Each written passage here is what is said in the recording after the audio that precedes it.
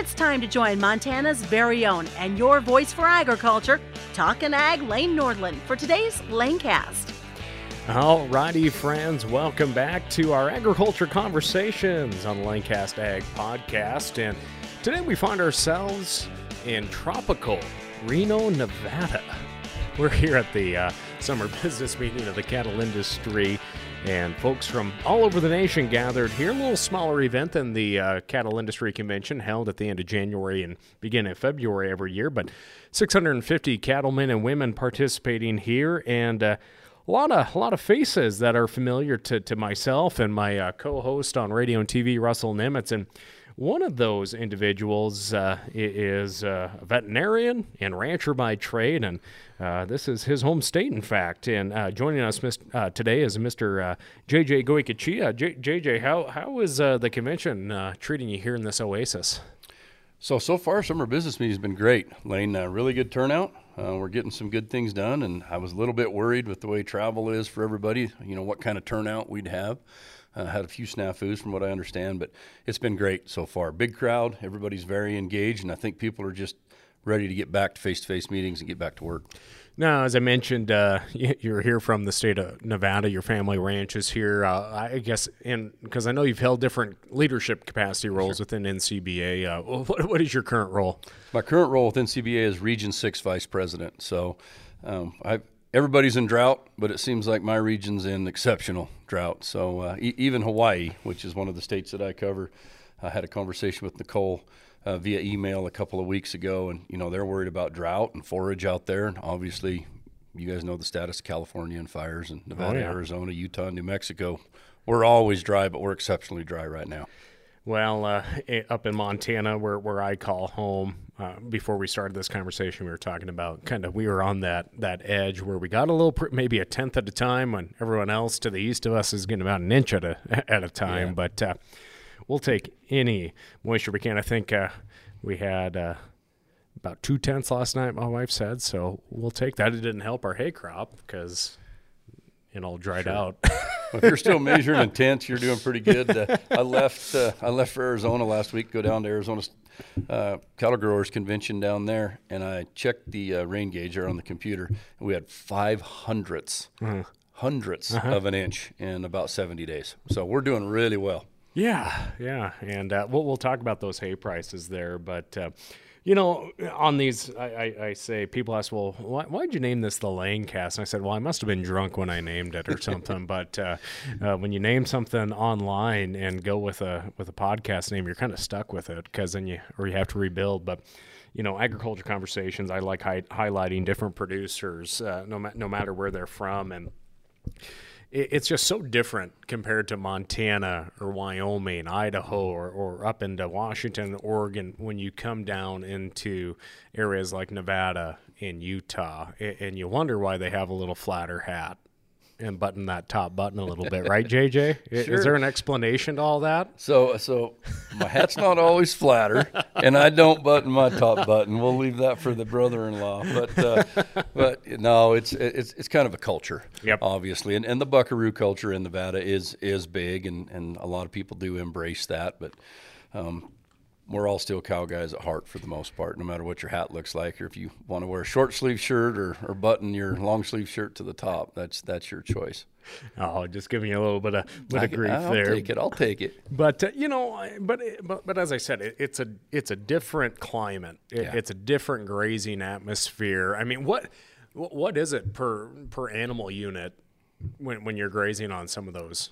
Sure. Like, how many acres does it take to run a cow? That's funny, Lane. Everybody always asks that. So how many acres does it take? How many acres does it take? And we really don't compute in acres. So I'll just tell you, we can run about 450 cow-calf pairs in the summer on a combination of allotments, Forest Service, BLM, and our private up on the south end of the Ruby Mountains. Now, that's some really good country up there. It's not what you see outside Las Vegas. It's not what you see right here outside Reno. A little higher elevation, good stuff.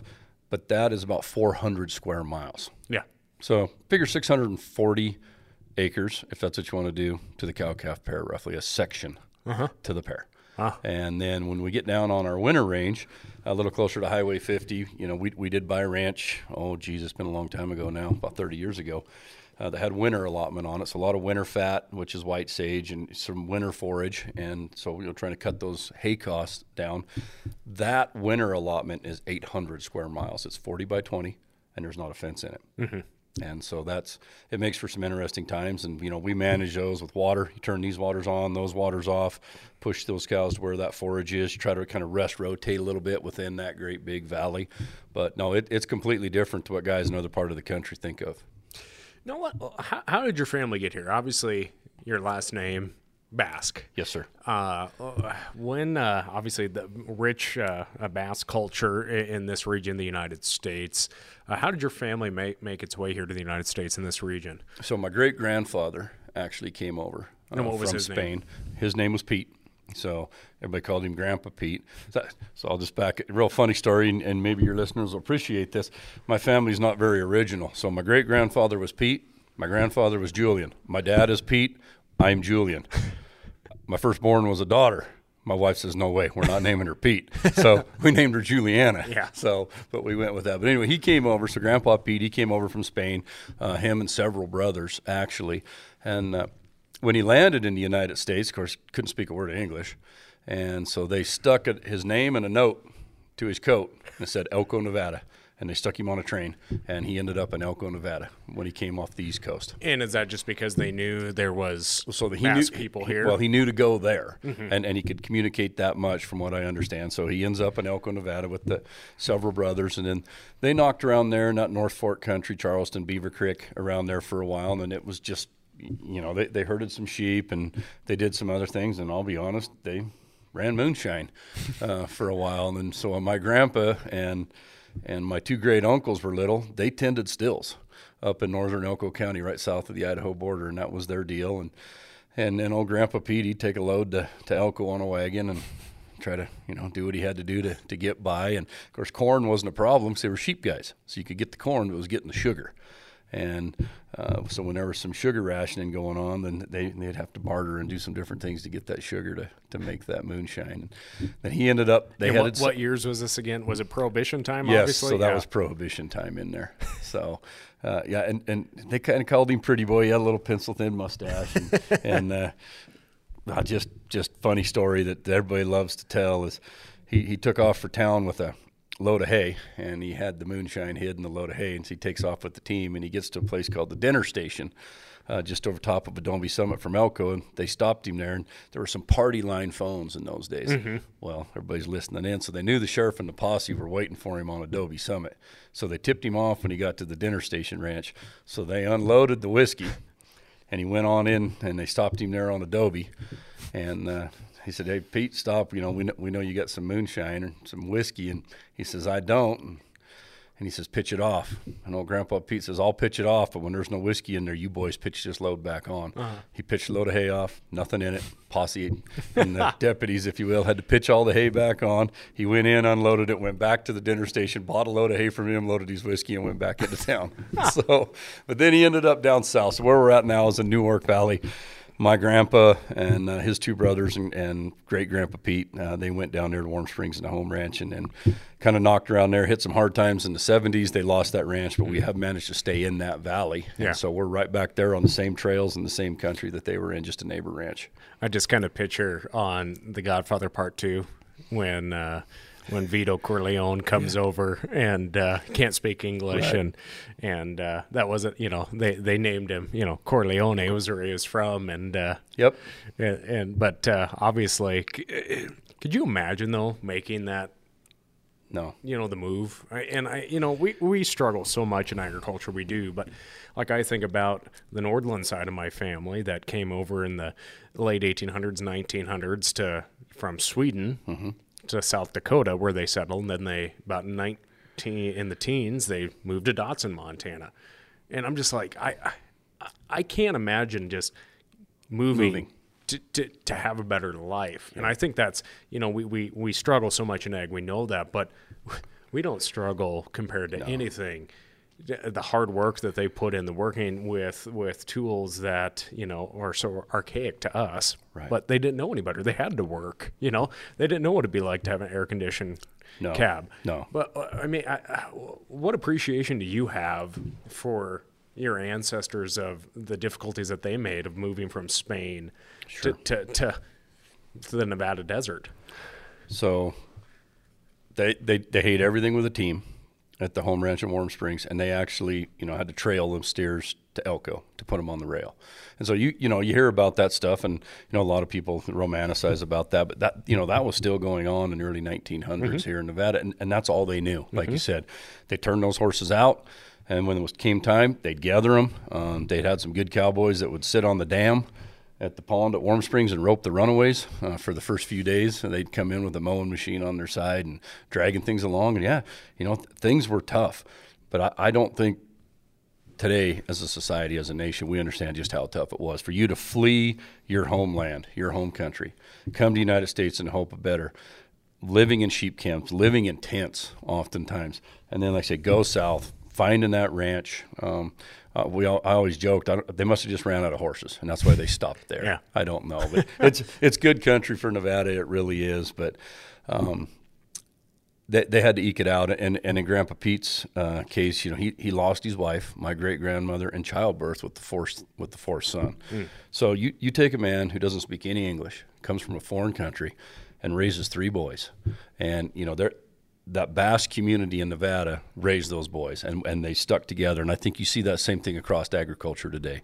We might have air-conditioned tractors and everything else, but when we have a neighbor in need, everybody still comes together, even in these tough times. And everybody pulls together and helps each other out if you lose a child or you lose a spouse or you have a bad injury or whatever.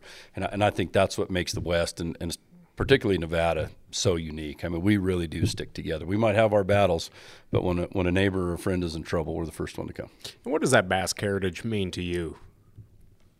It means everything to me. On my mom's side, she's got some Italian in her, so I kind of got a hot temper from time to time because of that. But a lot of people don't understand this Basque heritage, and it's very, very important to me. Yeah.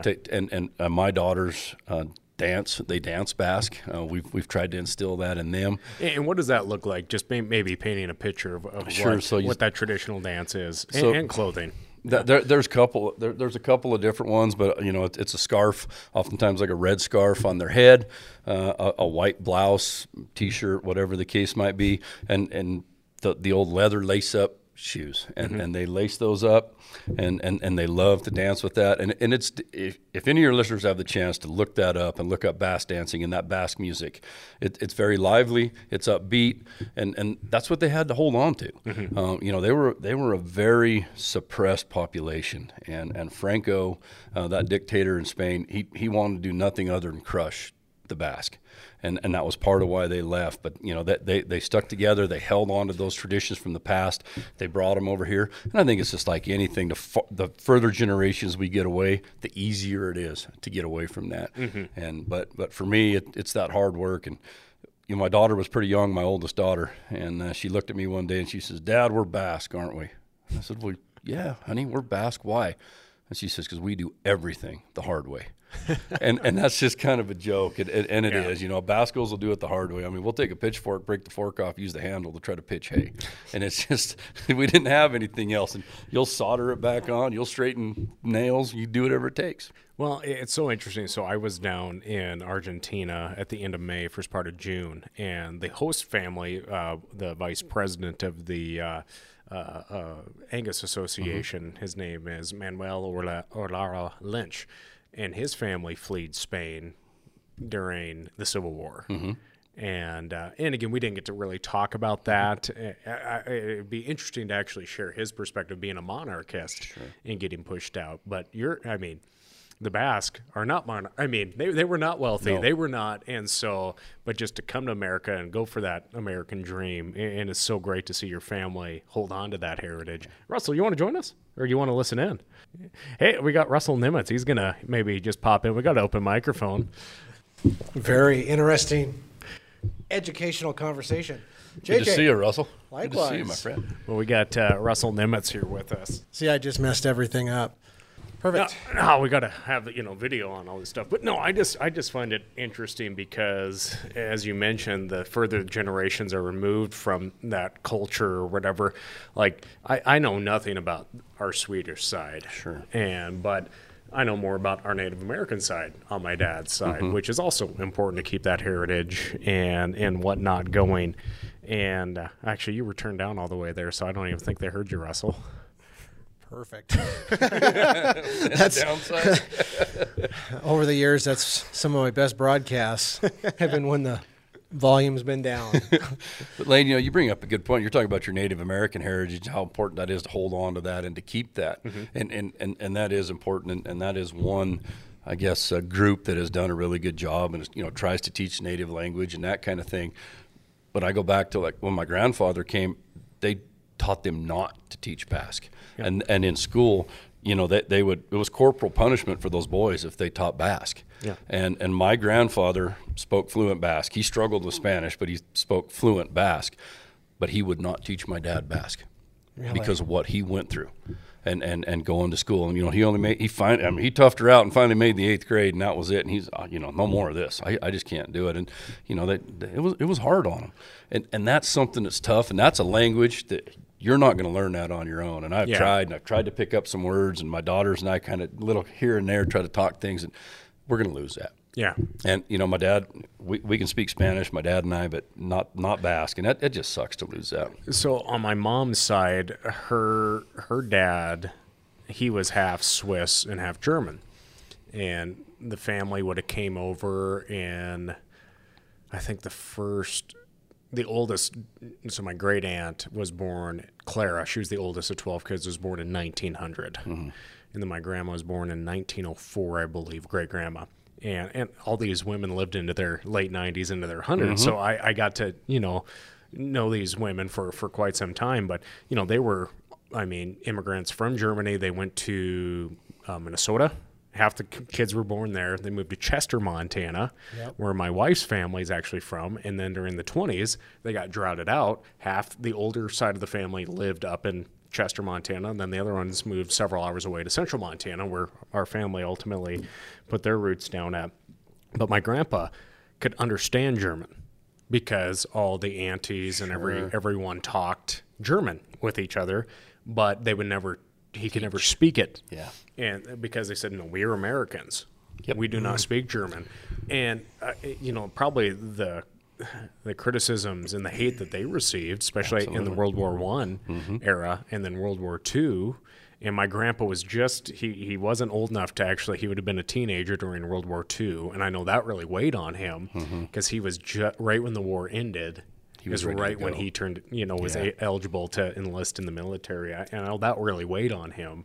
But I just can't imagine, we can't imagine it. I mean, there are Americans that can move, so many Americans now that are immigrants that instill that we are, the traditions that they give up to move to America. I don't think we value or appreciate that, especially in the new generation of immigrants to the nation. I think we get bogged down in politics too much about that. And, we all come from immigrants, except on my Native American side. But this nation is founded on immigrants, and we wouldn't be the nation we are without it. That's right. No. Well, I wonder what our forefathers and those immigrants that our families all originate from, I really wonder what they think of today's America and what they left for this dream that they got to live, at least for a little bit of time here in the United States of America. And now we're kind of just, I wonder if we're muddying the waters a little bit. If we're muddying the waters a little bit? No, it's. You know what I mean? I know exactly what you mean. And it's, I'm worried. And I think we're all worried about, where this country is and maybe which direction we're going. I don't want to turn on the news anymore at night. It's just, it's not what I want to see. And it's not what I want to put in my kids or anybody else wants to put into their kids, those values. But no, I'm sure they're rolling over in their graves. There's no doubt about it, that this is not what was intended. And we're turning into probably the same thing a lot of them fled. Yeah. Well, I mean, we all do a bunch of traveling. I mean, in our different capacities. Mm-hmm. Lane and I as farm broadcasters, you as an industry leader for the cattle industry. And, one of the things I've learned over the years of doing this farm broadcasting career is when we're traveling, whether it's an Uber driver in today's world or 5-10 years ago when you actually had to hire a taxi cab, a lot of those taxi cab drivers are from other parts of the world. And now when you visit with them, they just shake their head. They're like, what in the world? I mean, we saved all this money to get me over to this country, and they're trying to save all their dollars to bring one family member at a time over here. Because exactly what you said, JJ, because they left worn-torn, dictatorial type, communist regimes to come to this country, the greatest country in the entire world, to get away from exactly what, unfortunately, is the younger generation thinks they want. It's scary. It's very scary. Very, very scary. Well, again, we go through the sagebrush a lot on these podcasts. I really enjoyed that, but it all comes back to what the values that we have now and the work ethic that we have. And I guess this comes back to the point of staying in agriculture. Did you always want to be a cattle producer and veterinarian, or did you say, you know what, it's kind of tough, I better go to vet school and get a degree in veterinary medicine to diversify? I guess to make it simple, did you always want to come back to production ag? I always wanted to come back to production ag. When I was a senior in high school, I made my mind up, this is what I'm going to do, production agriculture. And I'll never forget the conversation. Went home, and I told Dad, you know what, Jack, he was a good friend of mine, him and I, we're going to go do UTI or something. We're going to go to a little tech school. We're going to figure out this mechanic thing a little bit better so we can work on our own stuff, and I'm coming home. And he says, the hell you are. And it was him, I think, that knew maybe what was coming, or you got to have something else. And he said, you're too smart for that. You're too good for that. You're going to college. And I'd always thought about, I maybe being that veterinarian. And I thought, you know what, then? I'll show you. I'm going to go to vet school. And I did. I came down here to the University of Nevada, Reno, not very far from where we are right now. I did 3 years as an undergrad, got accepted into the program at Colorado State without a bachelor's, did my 4 years there. And then, again, my dad in his wisdom, he says, you know what, you probably want to make some of those first mistakes somewhere else. I was ready to come home. I was done there. Let's go home. And nope. So then I went up, close to your country. I went up to the northern sand hills of Nebraska and South Dakota. I practiced up there for about a year and a half. Went up there with the intent to be a partner in a practice in Rushville. They had another clinic in Gordon. The way things fell out, the vet left the clinic in Gordon the week before I got there. So they took this snot-nosed, brand new out of vet school kid. They said, there's your clinic. That's your office manager. That gal doubles as your technician. Have at her. And so I did. They ended up selling that clinic the next year. They wanted me to buy in. And by then I'd said, you know what? If I'm going to do this, I'm going to do it at home. Yeah. Right. And so I moved west. I didn't stop 30 miles west. I just kept right on going and came back to Eureka and started my own practice. But what I'm doing today is what I always wanted to do. I've kind of pulled back out of that vet practice a little bit. I did a stint as the state veterinarian in Nevada for a while. That was a lot of time on the road. And even when I was home in Nevada, I wasn't home. I had those 2 little girls. That wasn't where I wanted to be. So I went back home and started doing that cow thing again. I'm still doing some private practice, but I can pick and choose. And I don't have everything I want. I have everything I need in that family, and that's why I'm doing what I'm doing right now. So, you mentioned, how long were you state veterinarian for the state of Nevada? About 3.5 years. 3.5 years, but you got to carry a badge and a gun, didn't you? Well, your own gun, but I got to carry a badge, yeah. I was not a sworn officer in the state of Nevada, but as the quarantine officer for the state, if you will, there was a badge. There was a badge. Okay, so you didn't get to legally carry a gun. I don't want to put you in a legal precedent here, but I had a concealed carry the entire time, and I always had one. Yeah. Right. You didn't want any, what's that Ian Tyson song? Dallas. Claude Dallas. Claude Dallas. You don't want any of that going on? No, I didn't want any of that going on. But, we were at a time there in Nevada. We had a really good director, and we were aggressive, and we were engaged in our producers. But we decided that some of the stuff that was going on in the state we weren't going to let slip. So we were involved in everything from cockfights to illegal lion and tiger entries from the famed Tiger King. Really? Really? So yeah, he had a partner down in Las Vegas and the Pahrump area. So we were involved in some of those shenanigans in there. And Why weren't you in the documentary? Did you get interviewed? No. Oh, okay. So It got quiet there for a second, like, ooh. So we had some dirt, so to speak, on Mr. Joe. Yeah. And we were working with the USDA at the time down in Las Vegas, and we were going to go ahead and do what we had to do. And I got a phone call from a higher up at USDA in the region, and he says, "You're standing down." And okay, we were young and stupid, and this is Nevada. This is my state. I can do what I want. Can I ask why? And he says, ATF and FBI just got off a call with them. They want us to stand down. So we stood down. And it was not long after that when he got hooked. So everybody was kind of working together, other than the rogue guy that thought he knew what he was doing out here. But yeah, I mean, it was party buses, stripper buses. Down in Las Vegas, they had lions and tigers on there, and you could pay to drive the bus around on the Strip, and then pay a little extra and go up to the suite with the ladies and the lions and the tigers and all. There were illegal entries, everything from monkeys to tigers to lions. It's surely lions or tigers and bears. Oh my. Lions, tigers, and bears. Exactly. Oh my. And not the best people. Makes the Wizard of Oz movie look tame. This is a real guys. Las Vegas. Not everything that happens in Vegas stays in Vegas. Some of it happened in Oklahoma too. Well, exactly. Yeah. Well, hey, we do need to just take a moment to thank today's sponsor. We'll be back with JJ Goicoechea and Russell Nimitz right after these words.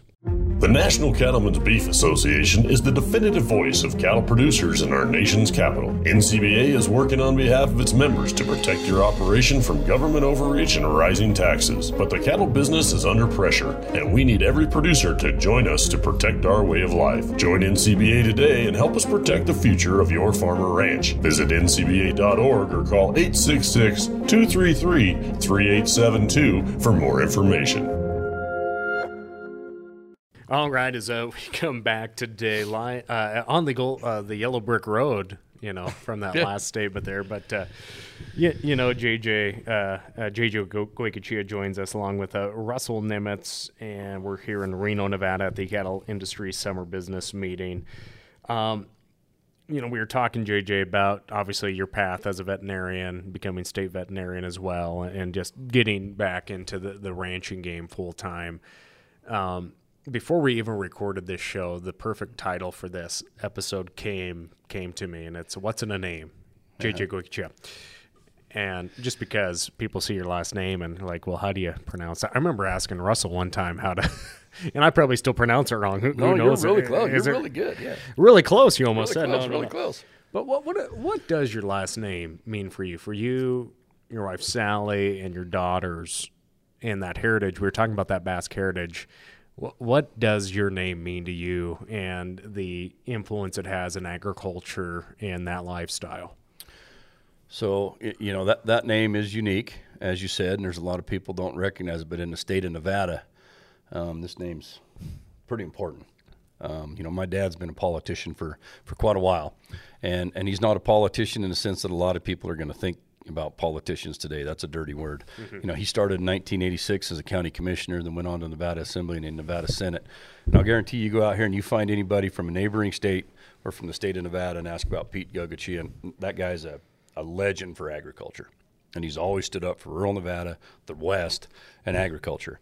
And I think, again, that's just part of that heritage, of where we come from and the hard work and wanting to preserve that for the next generation. And, it's funny. In translation, it's upper house or the upper level of the house. And, my mom used to joke, oh, yeah, you Goicoecheas, you guys think you're the upper house, But I actually think that translation fits pretty good. We strive to be just that much better all the time. Yeah. And my grandfather did, my great-grandfather did, my dad did, I do, and I hope those two little girls do. And it's pretty cool. And I have to disclose, there's probably people listening that know the Goicoechea law firm. There's those law firms around Idaho and Utah. We are not related to the Goicoechea lawyers. And see, I always and I'm glad because I always put the I ahead of the O, I guess. So Goicoechea. Goicoechea. Goicoechea. Goicoechea. And actually, I'm looking at, it would be Goicoetxea is how it is spelled in the native language. Echea, E-T-X-E-A, is house in Basque. And so over here, we had to chop things up and Americanize things, so made it CH instead of TX. That happens, but you've done a great job of pronouncing JJ's last name. I think the first time I ever interviewed JJ was back at a cattle industry legislative spring conference in Washington, D.C. So we're back there, we're doing radio and TV interviews. These guys are getting ready to work Capitol Hill, and we're right across the street from the U.S. Capitol. And the Cattleman to Cattleman crew is like, okay, your next guest is going to be this Nevada cattle guy. He's also the state veterinarian. And, oh, by the way, good luck with his last name. And I think that was like one of the first times I met JJ. And anyways, we powered through the interview, and right then and there, I knew that this guy, he was the real deal, not just for his family and carrying on his family's legacy and tradition, but also, for the U.S. beef cattle industry. I mean, what a spokesperson and true industry leader, not just here in Nevada, but for the rest of us across America. And so, well, you have an incredible story, JJ. So it's fun to be part of this conversation and learn more about you, your family, and your rich heritage. Well, I appreciate those kind words, but it's groups like the National Cattlemen's Beef Association that took the time, and Nevada Cattlemen's, and those that took the time to invest in me, and make that phone call. Hey, we're looking for some more young guys to come up to be a little more in the leadership role at Nevada Cattlemen's. And that just kind of morphed into all of a sudden, we're going to send you on YCC. And you're going to come in as a president of NCA, Nevada Cattlemen's, here in a couple of years. And I go to YCC and I make some great connections. And I was fortunate enough to go back a second time as that chair, and I make some more connections. And it's just that program and this organization and the state affiliates are what makes this possible and makes those good spokespersons and those good people that keep this industry moving ahead. Isn't that YCC tour something else? And it's young, for our listeners that aren't familiar, it's Young Cattlemen's Conference is what YCC means. But sorry to cut you off there, Russ. No, I went on it, kind of dates me a bit, but 2001. Okay. I went on that thing, and it's pretty much been the same since then, and as it was before when I went. Both of you guys have been on it, but holy cow! I'm from a ranching background, and it was eye-opening for me just to see the different segments. Truly from the gate to the plate to the legislative side of any industry, but more specifically the beef cattle industry. When we started there in Denver at NCBA's headquarters and then worked our way east, making stops at feedlots and ethanol plants in Kansas, and then up to, South Dakota, Iowa to check out. So you did the bus tour. We did the bus tour, but... And then the little plane tour. During my term, we did fly from Garden City, Kansas on two little puddle jump planes up into I can't remember. It was either Sioux City. I think it was Sioux City is where they were going. Yeah, and that time Tyson Foods was still IBP. Yeah. And so I got to meet the most famous guy in the processing industry or the most hated guy in cow-calf country, Bob Peterson at the time from IBP. But for a guy like me, it was like, holy cow, this is the guy who IBP basically revolutionized how the processing industry and what it exists now, and then jumped over to McDonald's headquarters there in Chicago, got to check out the mercantile exchange. They were still actually trading cattle with paper and live pits. See, the year I went was right after they ended, I think, they had ended live trade either right before or the year after that I went. So we didn't even go because there was no live trade. Oh, you didn't get to go to CME? No, because there was no live trade going on. So that would have been 2015 when they ended. It was, what was that, June or July 1st, 2015 is when they ended live trade. Something like that. And then I went in the summer of 2016. So that was the first year that YCC did not get to see that because there was no live trade taking place at the Mercantile. What about McDonald's headquarters? I mean, Isn't that I know amazing? it's since Yeah. moved since I was there, But but I like, got to go to the old campus too. oh, you did get to Yeah. go to the old. I Yep. just remember, like, you know, listening to the CEO at the time. I mean, how many pounds of beef they use, Yep. and this statistic, and then they took us to like the kitchen, like the research and R&D part of McDonald's, and then they fed us like McDonald's food there, and no offense to McDonald's, and there are many restaurants across America, but I mean, the Big Mac actually looked like it did in the picture that they served It us. was the real one. It was the real deal. And I was like, I'm in heaven. I love this place. I don't even want to leave.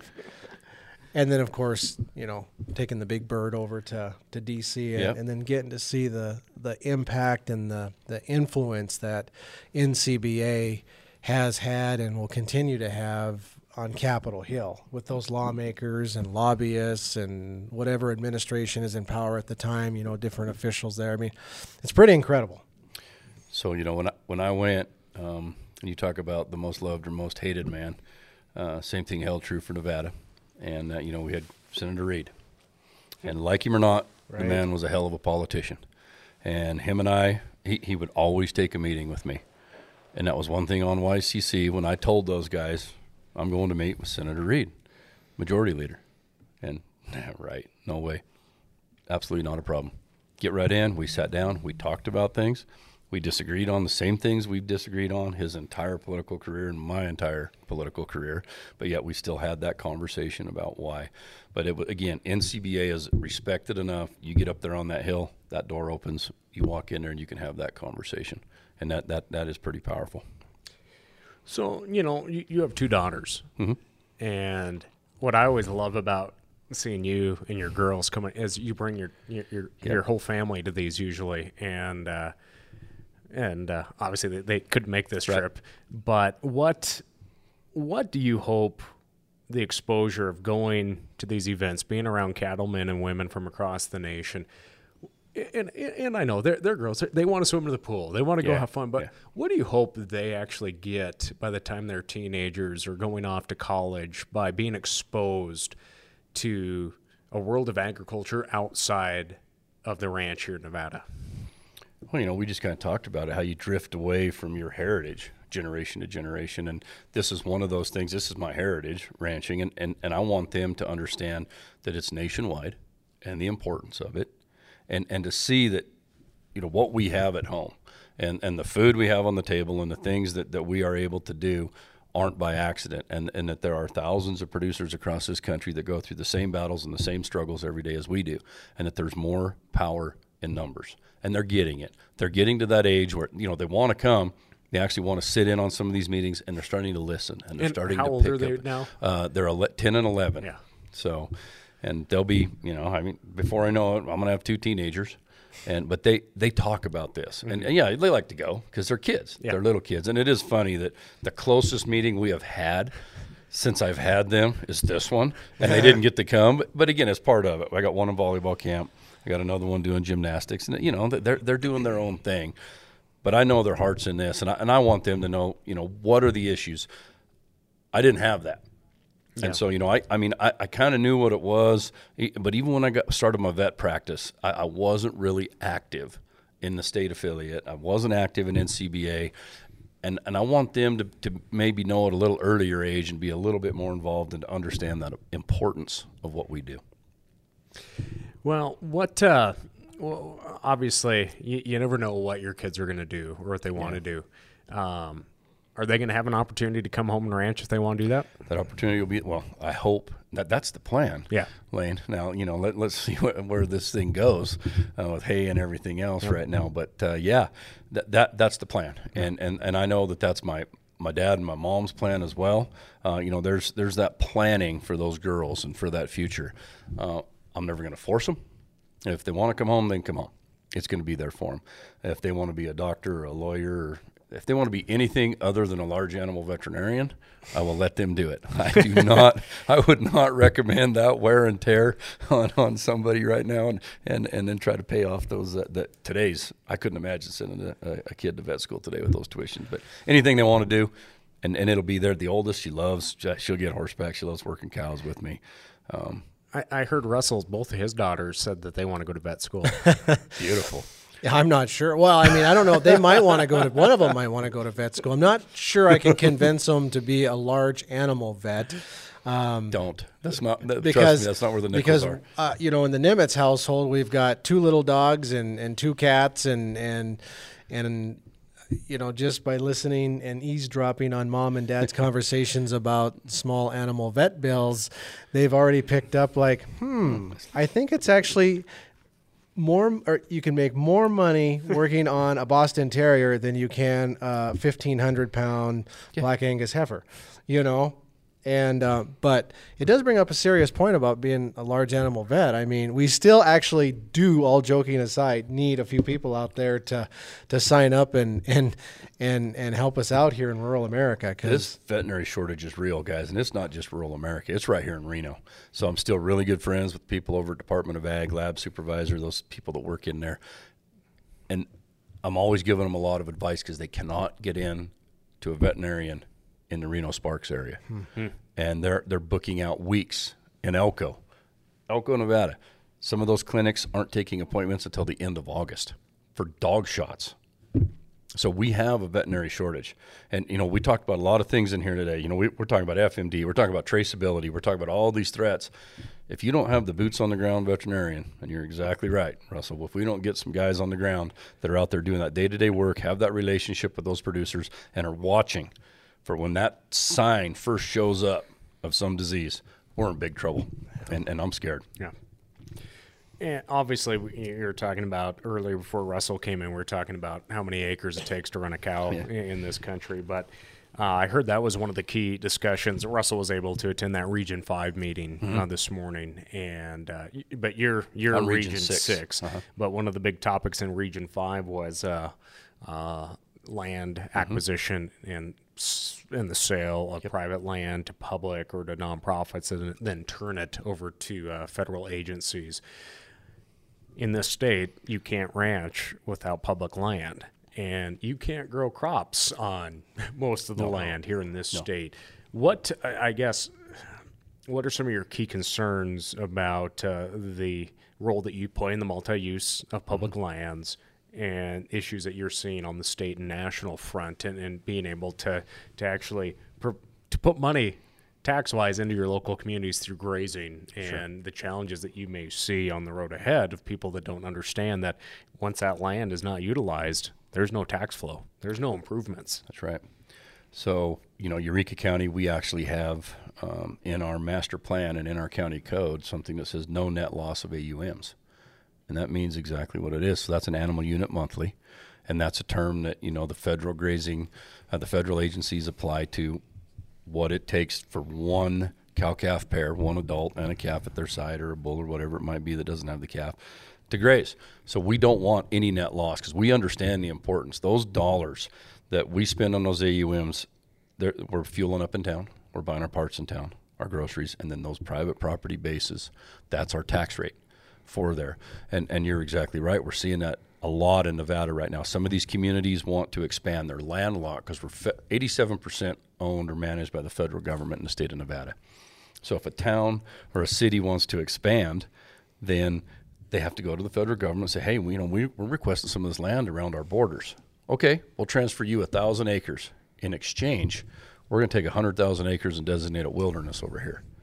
And that's set aside. And that doesn't meet the multiple use standard in a lot of times anymore. Or we're going to do a national monument over here. Or we're going to do areas of critical environmental concern over here. So there's all this horse trading going on.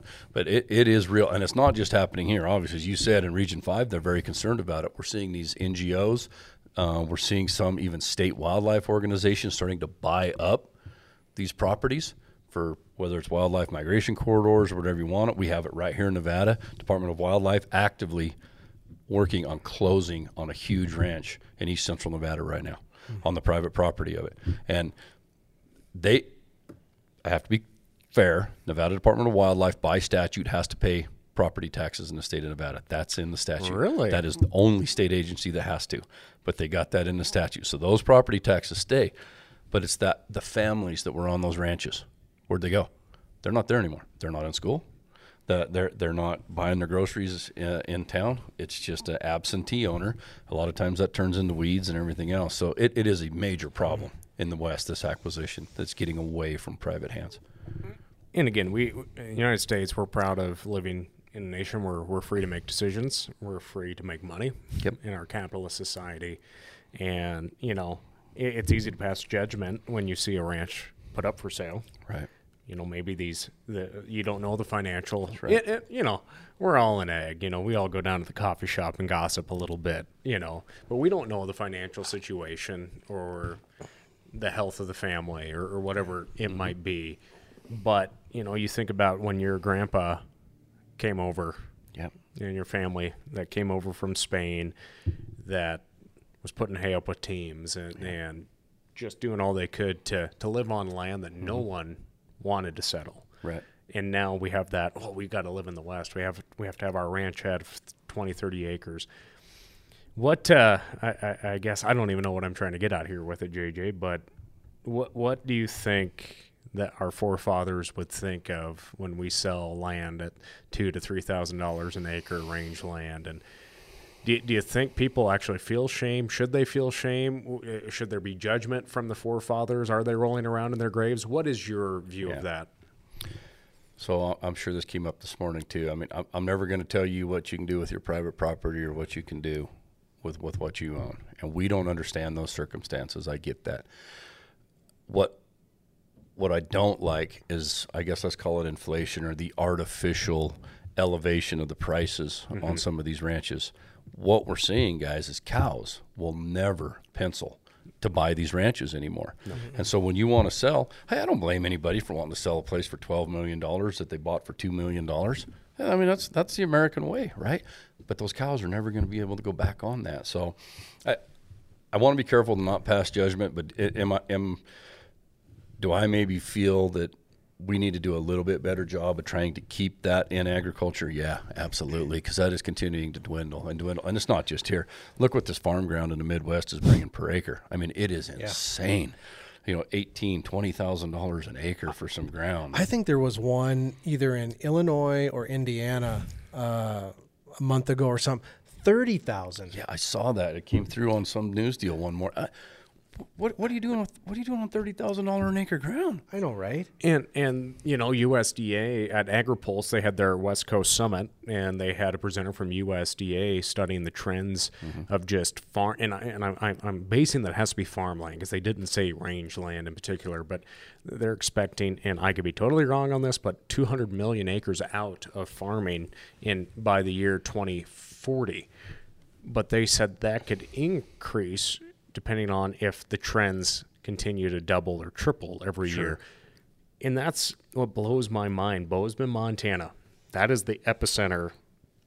Boise and Bozeman. Yep. A lot of people move in there. And it troubles me when people move to Montana for the views and they live in a condo.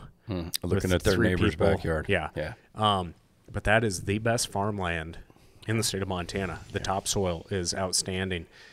And everyone in that community probably likes to go shop. Well, they're getting a Whole Foods now. They have the co-op. They want to know where their food comes from, yet they're barring people. And again, I'm not judging people for making a profit on that, but when you're taking the most productive food, and food is food security, national security, and it's going away, and it's never going to go back. No, and we're talking about we're battling fake meat, lab-grown meat. People, I don't want GMO this, I don't want GMO that. We're pushing us right to it. If you're not growing it, then where do you think it's going to come from? And we don't want to import anything because we don't know what we're going to get from somewhere else, or we can't get our wheat from Ukraine because of what's going on over there. Where do they think this is going to come from?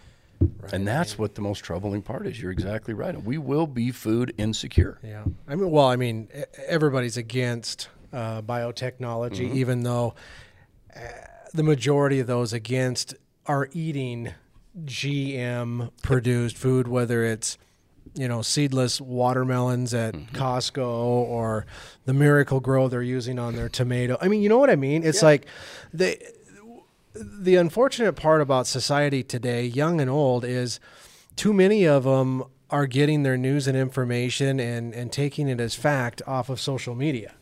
And it's crazy. I mean, Lane and I take great pride. I mean, we're bona fide like news people. I mean, we have a real radio and television network. Yeah. It's actually on real radio stations and on real television stations. It's not just living on social media. That's right. And we take great pride in making sure our stories are correct.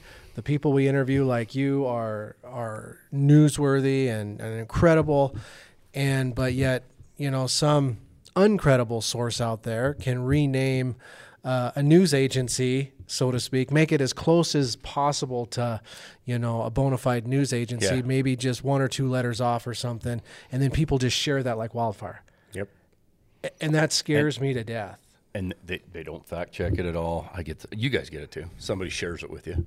They'll send you a message. Yeah. They'll Oh, share. yeah. It's like, you can't be serious. And we see that in ag. I mean, so a good example was the unfortunate situation with that temperature increase that in caused Kansas. the Yeah. death of so many cattle. Sure. And the conspiracy theory was going around that, this is, it could be Packer driven, it could be environmentalist killing. And I was getting messages all the time. I'm sure you got a bunch. And it's just like, to me, I'm like, well, we don't have humidity in Montana. We don't have, what are you pulling up, JJ? So I was going to pull up a message from someone, and it's not pulling up for whatever reason here right now. Somebody I have a lot of respect for. They work for me. I was at the Department of Ag. And when that was going on, Lane, I get a text message late at night. I was just going to bed. It was probably 10 o'clock. I have to ask you because I trust you. Do you honestly believe this is just a heat dome and an environmental issue that's going on in Kansas? She knows better, but she had read so much of that. And so I called her and I walked through it. Come on, you know better, but that's exactly it. And that stuff was spreading. Yeah. And they had actually, that little community she lives in had glommed onto the fact that maybe it's the Biden administration and more food insecurity and artificially trying to drive up prices of beef. They just feed off. Well, they just couldn't believe that Mother Nature and a freak thing in Mother Nature could do something like that to livestock. Yep. And I did my best too, and I was trying to find credible sources, just so even though I knew it wasn't some sort of weird conspiracy deal. I mean, I'd go to the grocery store by my house and everybody and their dog would come up and ask me, what's going on? I mean, they just had it in their mind. We saw it on social media, and I'm just like, no, it's just a freak thing in nature that happened. It's unfortunate. And then I would just, if nothing else, just tell those people, I was like, guys, I mean, the cattle market is actually up right now. Do you honestly think that cattle owner wanted to lose 10,000 head? He couldn't recoup the losses that he's going to actually make on the profit of selling those as live animals here in another month or two. Well, and that's one of my previous podcasts put out this month with my buddy Trey Wasserberger out of Nebraska. He was connected to that operation too. And shame on the person working there that took that video and posted it. Right. And that was a conversation we had, and Trey was talking about with people that work for he and his wife at TD Angus at Rishel Ranch. Like, you don't take videos of anything, and because so first off, that got producers fired up. And rumors starting to fly, but also it gave animal rights groups ammunition saying these guys are bad. Yeah, no, they can't take care of those animals. Look how they suffered. Yeah, and that there was nothing good was going to come out of that video. Well, I had people just saying, I mean, and people that, are dear friends of mine, like saying, well, the cattle owner just didn't have enough water. I mean, he must have ran out of water. And I said, no. I was like, anybody that's been to a feedlot or that has a cattle operation and that sort of, situation, I mean, they've got plenty of water, and usually they've got sprinklers set up that they're putting water on those cattle too, in addition to what they're drinking. I said, it's just a freak thing in nature. But in today's world, we just want to make everything a conspiracy because it just can't be that. It can't be sound science. It can't be fact. It's got to be some sort of conspiracy, and it's sad. Yeah. It really is. And we could keep talking about this all day long, but I do want to kind of wrap this up, JJ, because I know I got to do a podcast after this too, and I know you probably have some meetings downstairs. But kind of circling back to just the pride of being in agriculture and your family, how can young people that maybe don't have support from their family to start their own operation or take over an operation on their own. They're a young couple, and both of them work in town.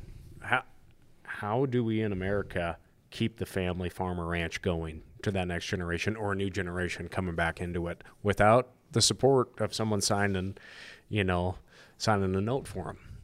Is it possible? How do we do it? That's the hard part, Lane. It's more and more expensive to stay in this game, and obviously to crack into the game is almost impossible at this point. I guess my advice is we all know there's families out there, and I may be one, as we talked about earlier. Maybe my girls decide they don't want to do this, but if there is someone there that does, you bring them on, whether as an employee or whatever, and you start moving down that line. And for me, my retirement plan is I just want to make sure that there's enough income that Sally and I are, hopefully by that point, the other house that we may be living in is paid off, and keep the food on the table, and just let me sit there and watch those cows in the day and help you a little bit where I can. If it means drive a tractor, drive a truck, whatever. But I think there are those options and opportunities out there, and maybe that's what we need to be looking at. Rather than that, I'm going to take $12 million and I'm going to go to the bank right now and I'm going to move, away and do something else. If we truly do care about agriculture, we need to be a little bit more creative and maybe try to bring those in, because there are those individuals out there. And maybe they're a ranch kid that comes from a ranching family that has 3 brothers. Mm-hmm. And, they're not going to have that opportunity to go back. And so, we need to do a better job of seeking them out. And, hey, do you want an opportunity here? And, if that means you work for me for a while, then maybe it kind of turns into a partnership as you get your feet on the ground. That's where we need to go. Is there a fair transition in agriculture? I don't think there is. There's not. I don't think there is either. And even, a lot of family things, as you try to make that transition, there's hard feelings, and it's just what it is. But no, there's not. And I think it's because there's a lot of uncertainty in it. I was fairly confident when we entered into a transition with my mom and dad, and we're going to buy these cows and we'll take them over 10 and we'll take a lease on the place on the south with that. And then COVID hit. Well, who in the hell would have saw COVID hitting? And who would have known what them cow prices were going to do literally 3 months after we signed the paperwork? But that's what you do.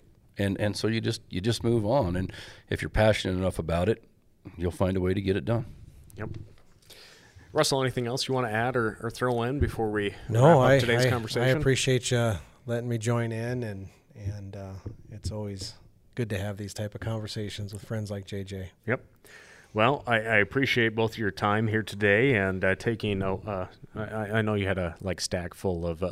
You're really strict with Robert's Rules of Order, and Absolutely. I know you were same point of question and everything in that meeting, so they kicked you out. But JJ, I appreciate your time, and hopefully we get to see the girls. Where are we at this winter? New Orleans, and they are already counting on being there. So if I might get kicked out if I don't take them. And they're going to, hopefully that transition of them taking over the ranch is in 2 years, right? That's when you want to retire. Yeah, that's what we're going at. That's my goal, when they become teenagers? Yes. Baptism by fire. There you go. Get after. Ken do a worse job than Daddy.